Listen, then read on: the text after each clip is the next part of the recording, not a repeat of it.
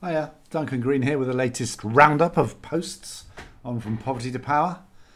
We're in the midst of a British heat wave. Now, a heat wave in Britain is anything above 30 degrees. Last week I was in Italy and it was more like 40 degrees, but somehow it's different. Here the houses are not built for heat. On the other hand, they're not built for cold. I think probably British houses are just built for rain, and sometimes not even that. But anyway, we're all completely crushed by this terrible, terrible heat. But I will try and not be too groggy and try and talk you through the last 2 weeks or so of posts on the blog. So I started up with links I liked. One of my favourite bloggers is Branko Milanovic, the inequality guru, because he's just he's a classic European intellectual. He reads voraciously and he's always interesting. And he had a post comparing Marx and Keynes. And there's just this paragraph to give an example of the way he writes. Marx was a historian who believed that economics shapes history. Keynes, the smartest advisor to power. In Das Kapital, we have a Bible of capitalism. In General Theory, we have The Prince, Machiavelli's famous book, for economic management of capitalism. Beautiful. I mean, he's just got this great ability to see beyond the obvious and write really beautifully. So very, very enjoyable. I recommend his Global Inequality blog if you're not already following it. The second piece was on starving civilians as an ancient military tactic, but today it's a war crime in Ukraine, Yemen, Tigray and elsewhere. Really interesting sort of historical update on the use of starvation as a military weapon and a counter to aid organisations, including Oxfam, who have been trying to draw attention to the hunger crisis across sub-Saharan Africa and often say this is mainly about drought. And Tan Dannenbaum, Alex Duval and Daniel Maxwell in The Conversation said, hold on a minute, this is actually about deliberate use of hunger as a war crime. So I thought I'd repost it. A hideous contradiction is playing out in war-torn Ukraine. Thousands of Ukrainians are starving in besieged cities. Meanwhile, the country's grain stores are bursting with food, and the government is begging for international assistance to export Ukrainian grain to world markets. Freeing the wheat will blunt the world food crisis, which is an urgent imperative, but it won't stop belligerents around the world from using starvation as a favoured weapon. At the end of 2021, almost 200 million people globally were suffering acute food insecurity. The number climbed after Russia's invasion and blockade of Ukraine, a key exporter of grains and oilseeds, which disrupted world food markets. This is pushing up food prices and straining aid budgets. Russia isn't the only belligerent to weaponise hunger. Most people at risk of famine today live in places afflicted by war. Many are being deliberately starved in what amounts to a form of societal torture. Historically, starvation tactics have been excluded from war crimes prosecutions. As scholars who study international law, humanitarian crises and food security, our view is that it is time to confront the criminality of this practice. It's tempting to think that only totalitarians would use food as a weapon. But liberal states are not innocent. The Lieber Code of 1863, which President Abraham Lincoln issued to instruct the Union Army on the limits of hostilities, provided that it was lawful to starve the hostile belligerent, armed or unarmed, specifying that fleeing civilians could be driven back into a besieged location so as to hasten the surrender. The US Department of Defense did not formally renounce this legal position until 2015. This was not merely a paper doctrine. The Atlantic powers used mass starvation as a weapon in both world wars. When the Geneva Conventions, key treaties governing warfare, were drafted after World War II, the US and Great Britain successfully resisted efforts to prohibit the use of starvation, ensuring that starvation of civilians would remain permissible in war for several more decades. But then what's interesting is they then update that and bring us up to date.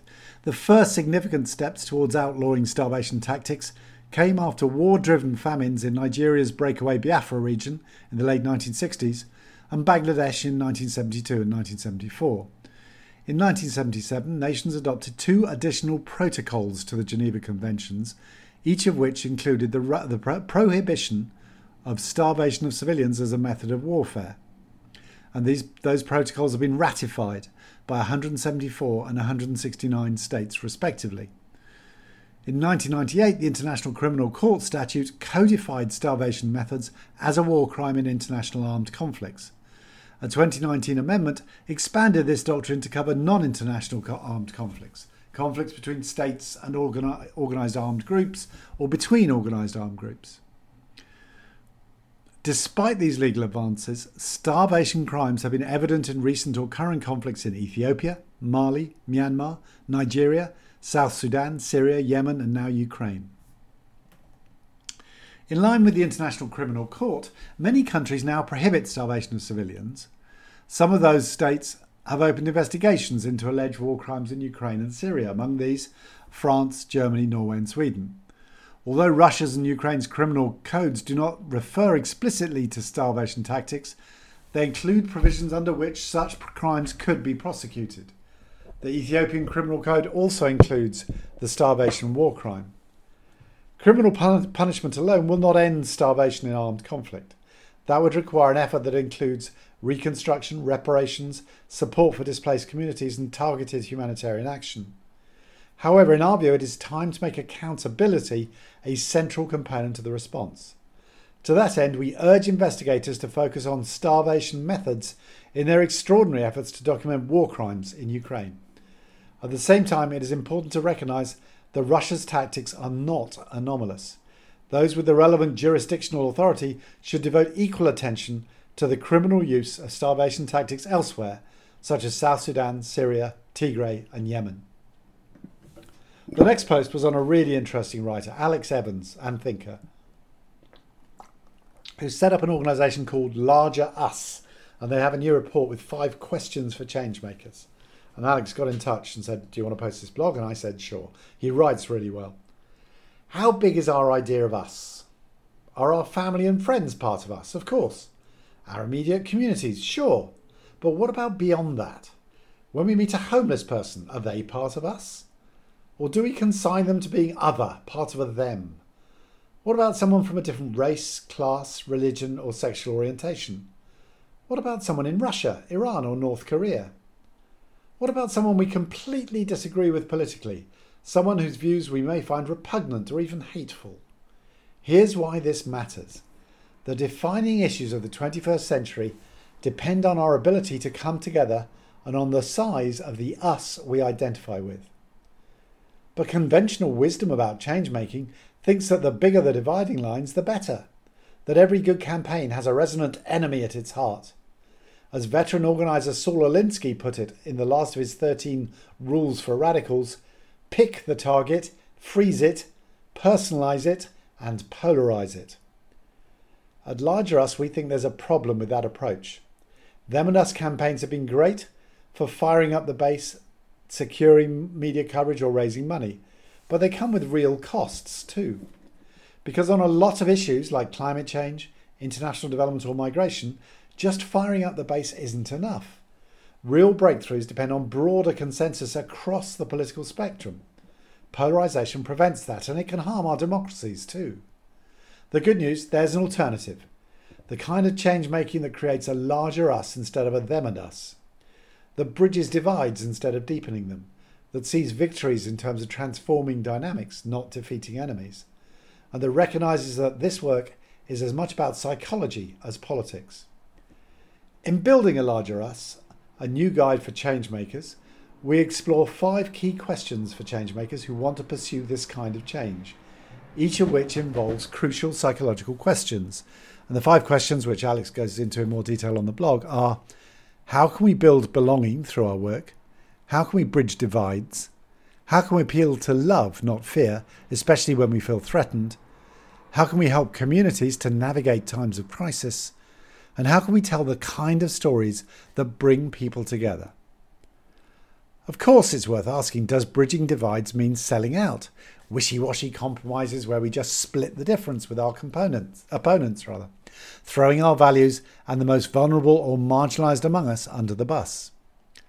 It's an essential question, and one that writer and campaigner George Monbiot asked in a Twitter thread last year, in which he argued that it's a mistaken theory of change to seek to reach across the political spectrum. Imagine, he asked, how successful the civil rights movement would have been if it had sought to appeal to racists, or the anti-apartheid movement if it had tried to accommodate the views of people who wanted to sustain minority rule. Actually, appealing to racists was absolutely something the civil rights movement set out to do. It's something that was captured beautifully in James Baldwin's famous letter to his nephew in 1962, in which he wrote of white supremacists that these men are your brothers, your lost younger brothers. And if the word integration means anything, this is what it means, that we with love shall force our brothers to see themselves as they are, to cease fleeing from reality and begin to change it. For this is your home, my friend. It's still a deeply radical statement today, this recognition and insistence that ultimately there is no them, only an us, that needs to be healed. But crucially, this approach to change isn't about diluting the ends we're working towards, but rather being creative with the means we use to pursue them. To take one example, more recently, look at support for equal marriage, one of the fastest shifts in social values anyone alive today has ever seen. How was this shift achieved? Not through othering people, shaming them or calling them out, but through winning them over one conversation at a time. The activists who did this work weren't selling out, splitting the difference, or throwing their values out of the window. Instead, they were focused on winning a genuinely transformational outcome through the power of encounter. As we face a welter of crises, from surging food and energy prices to climate breakdown, from record numbers of refugees to political instability, there will be no shortage of politicians and influencers seeking advantage from inflaming culture wars, polarisation or them and us dynamics. And while there will be times when it may be tempting for us as change makers to take the bait and fight fire with fire, the risk is that this just entrenches political divides that lead towards breakdown rather than breakthrough. The good news, there's an alternative, and it's already driving change all over the world. From breakthrough election campaigns in Australia or Turkey to the African-American blues musician who's persuaded over 200 white supremacists to leave the KKK through conversations. There are a lot more examples like this. You may already be one of the people creating them. Whether you are or whether you'd just like to find out more, we'd love to welcome you to the Larger Us community, which is all about inspiring a different kind of change making and supporting a different kind of change maker. Very challenging and interesting from Alex. Then the next, I think final post is from Oxfam's Anthony Commande and Dylas Judge. And it's ahead of the latest meeting of the African Union. And it's Africa is so rich in farmland, so why is it still hungry? It's been more than 2 months since it rained in Nakuru County, Kenya, and Jane's bean crop is long gone. Her only hope on her small plot of 0.8 hectares is the maize crop, but it will also be gone if it doesn't rain in the next 2 weeks. In a normal year, it would have rained for 3 consecutive months during this long rainy season. But normal years are long extinct, and it only rained for a fortnight before this dry spell. And there's another problem. Dangerous worms are feasting on the crop. Pesticides could help, but she can't afford them. In fact, amid soaring food prices, she doesn't even have enough money to feed her children. The price of the staple maize flour jumped more than half in just a week to an all-time high in early July. Jane's story reflects that of so many smallholder farmers affected by extreme weather events across Africa, who are struggling to feed themselves and make an income. For them, drought is just part of the story. Jane has never been able to afford any fertiliser or certified seeds. That means even if the rains were good, it would still be a huge challenge for her to harvest enough maize to feed her family for as little as 2 months of the year from her small plot. What's frustrating is that farmers like Jane could be growing so much more. Our continent, Africa, has 24% of the world's agricultural land and 17% of the arable. So why then are we the hungriest in the world and a net food importer? Africa imports a third of the cereals it consumes and 64% of the wheat, according to our analysis based on data from the FAO. By comparison, the Ukraine, which has just 14% of Africa's arable land, was, before the current conflict, able to feed the whole continent. Clearly, drought and climate change are part of the explanation and are big factors driving the immediate emergency. But the problems with food insecurity go deeper than that. In fact, the main decades-long structural driver of our hunger and poverty is low agricultural productivity, rooted in policy failures by our African governments and international organisations such as the World Bank and International Monetary Fund, and equally in failures to invest in human capital such as education and social protection. The result is hunger-related statistics that could not be more disturbing. About 800 million people in Africa are facing severe or moderate food insecurity, according to the FAO. Healthy diets remain unaffordable for the low-income bracket. 282 million people were facing undernourishment in 2021, after a 47 million rise in 2020. The impact of this on the cognitive and psychological development of children and negative economic and health impacts in their lifetime cannot be overstated. Agriculture is a crucial sector for Africa, as most rural communities depend on it for food and income. It employs roughly 53% of the labour force. Yet despite it, the enormous social and economic potential, the sector has become a poverty trap. A big cause of that is African governments massively underinvesting in agriculture. Commitments are made but never realised. African Union member states committed to spend at least 10% of the government's budget on agriculture. Yet in 2021, the average spend was just 4.1%. And whether any of this low spending ever reaches small-scale farmers is another question. The World Bank and IMF have not helped, insisting through conditions on their lending that agricultural markets be fully liberalised, promoting export crops and cash crops over food crops. African governments have been denied policy tools that are regularly used by richer nations to support their farmers, such as subsidies or public interventions to guarantee prices. Farming inputs, especially fertilisers, are pricier in Africa. Most small-scale farmers simply don't use them. Even those who do so often use the wrong ones, as there's no soil testing. Jane feels the direct effect of such missing inputs. In 2021, while she harvested 180 kilograms of maize from her 0.8 hectares, her neighbour Joseph, who is a teacher and uses some fertilisers on his maize, got 2,070 kilograms from a plot of similar size. He sold some and had enough left to feed his family for a whole year. Jane has never used any fertilisers because they are so expensive for poor people, she says. Such real-life examples show how piecemeal policy intervention and low-quality investment are affecting food security, poverty and inequality. And because the sector is dominated by women practising small-scale farming like Jane, women are disadvantaged disproportionately. Women perform 66% of the farm work, produce 50% of the food, yet only earn 10% of the income and own 1% of agricultural property. For developing countries, closing the gender gap in agriculture would mean women increasing their yields by up to 30% and reduce the number of hungry people in the world by up to 17%. Of course, climate change and conflict are also key players in hunger in Africa, referring back to that piece by on conflict as a weapon of war. Our continent contributes less than 4% to climate change, but has increasingly experienced extreme weather conditions that influence productivity. Millions of people are being denied their rights through displacement and loss of livelihoods. In 2021, there were 25 million internally displaced people in sub-Saharan Africa because of conflict and violence, 47% of the global total. 2021 had the highest ever recorded levels of displacement. So what can be done? Generally, small-scale farmers in Africa are net food buyers and among the poorest people. Usage of inputs is dismal, infrastructure is lacking, extension support is minimal. Financing options are inadequate and market linkages are too weak to support improved productivity. So basically fix those, they say.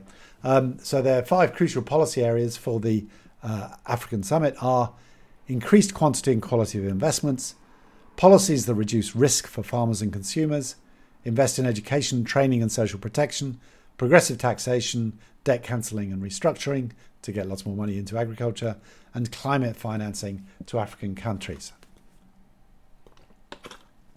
So I lied about that being last post because the last post was me having a rant about thinking and working politically, which is this movement that I've been involved with for, I don't know, maybe getting on for 10 years maybe.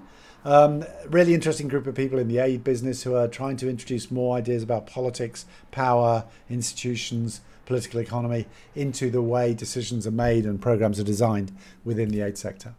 And we had a big update. And so, as usual, when we have one of these big sort of get-togethers, I wrote a blog about it. So this is the community of practice, the thinking and working politically community of practice, which is a loose network really of aid wonks. Then, and it was just great to be in the room. It was a very good meeting, and it was 50-50 in person and online, and it worked really well, very smooth, very good tech.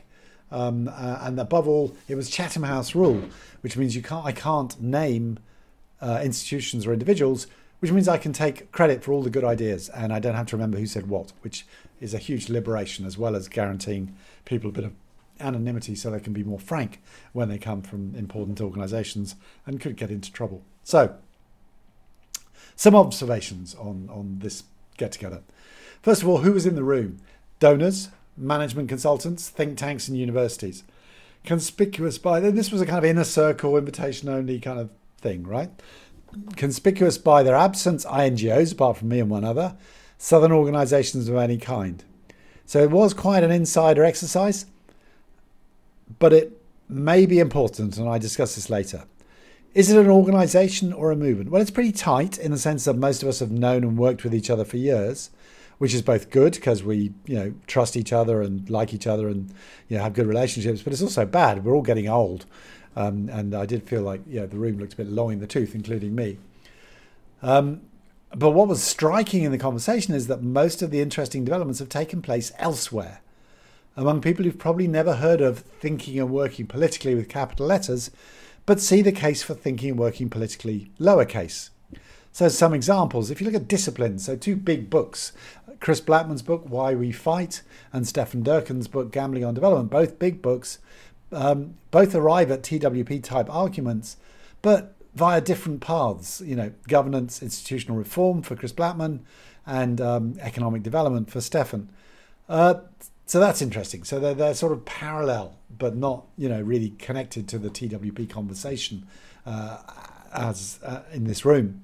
By sector, so TWP thinking has gained ground in tackling serious issues like serious organised crime, peace building, and is starting to leave behind or spread from its origins in good governance and institutional reform, which is fantastic. But again, small TWP rather than big TWP. By process, there's a lot of energy in the localization agenda right now, and there's large degrees of overlap between TWP and how the TWP thinks about power, politics, the need to build and centre the knowledge of local people and localization, but those two things don't really connect. So you've got really interesting developments going on, but not really involving the people in this room, or at least directly. So what should the TWP Easters do? Well, the worst thing I think in these situations is to jump up and down and say, hey, we thought of it first. You get too much of that in the aid business. It looks sad, it puts people off.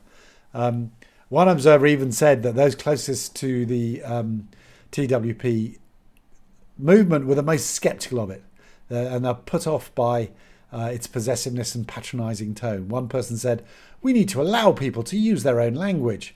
And I thought, yes, that does kind of prove the point about being patronising.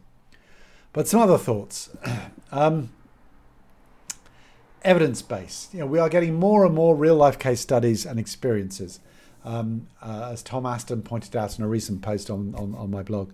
But they are still dominated by aid-funded projects, which is only one very limited form of change process. If you think about change happens in the world, not much of it comes through aid, and that's a point Stefan makes in his book. So what would a TWP analysis of, say, Brexit, Ukraine, or recent developments in Chile or Colombia look like? Turns out there are some. There's a paper on women, peace and security in Colombia, but they don't get anywhere near the attention, at least in this group of people, that the aid-centred conversation takes. Power. I think there's still a pretty big fault line running through the heart of TWP. Is this about making aid more effective in the short term by enabling aid projects to harness politics to bring about the changes it seeks or avoid obstacles? Or is it about devolving power via localization or other processes and learning to let go, or both? In practice, the first approach is often about working with the grain. You go with the grain of the system and just try and understand it better to get the desired results. While the second is more often about working against the grain, disrupting the status quo, supporting social movements, civil society movements that challenge the whole thing. These are pretty fundamental differences, but often masked by the vagueness of the language. Projects versus training. Perhaps my biggest light bulb moment came when I realised that all the other stuff I'm working on, my activism course at the LSE, the influencing skills course we're teaching, the Global Executive Leadership Initiative, GELI, are actually about doing TWP, thinking and working politically. But they involve a different approach to case studies and projects. We're training people about their individual skills, honing rules of thumb based on their existing experience, running simulations, getting them better at doing this stuff. The GELI participants and quite a few of the LSE ones are still in the aid sector, but do not have to be. You could do this with any people at any walk of life. So maybe this is not about big projects and shouldn't be about big projects, spending large chunks of money more effectively, but about bringing about change by seeding individual skills across the wider system. Now, is it either or? Is it ever? No. Aid projects need to continue to develop their thinking and working politically, but we need to think beyond the bubble and connect with other communities and approaches such as training. Viva TWP, but not TWP with the capitals? Not so fast. Maybe we need a cohort of defenders of the flame that spreads the word, supports each other, generates evidence, but doesn't take the credit, keeps its head down. There are some pretty good precedents for this, like the Mont Pelerin Society, which was the kind of kept the flame burning for neoliberalism when everybody was a Keynesian. In the aid business in particular, the risk of success is that your ideas are codified, turned into a new toolkit, and then inevitably dumbed down and standardized in a way that is anathema to the idea of being context-driven, and so ends in failure. So it may not be loud or inclusive or transparent, but perhaps there's a thinking and working politically case for keeping it close, for being a masonry of TWP. There you are, told you. I felt like ending on a mildly heretical note, but to my disappointment, no one's taken the debate so far. I'm waiting for people to come in and denounce me on the blog, but it hasn't happened yet. And on that note, have a great weekend. Talk to you next week. Bye.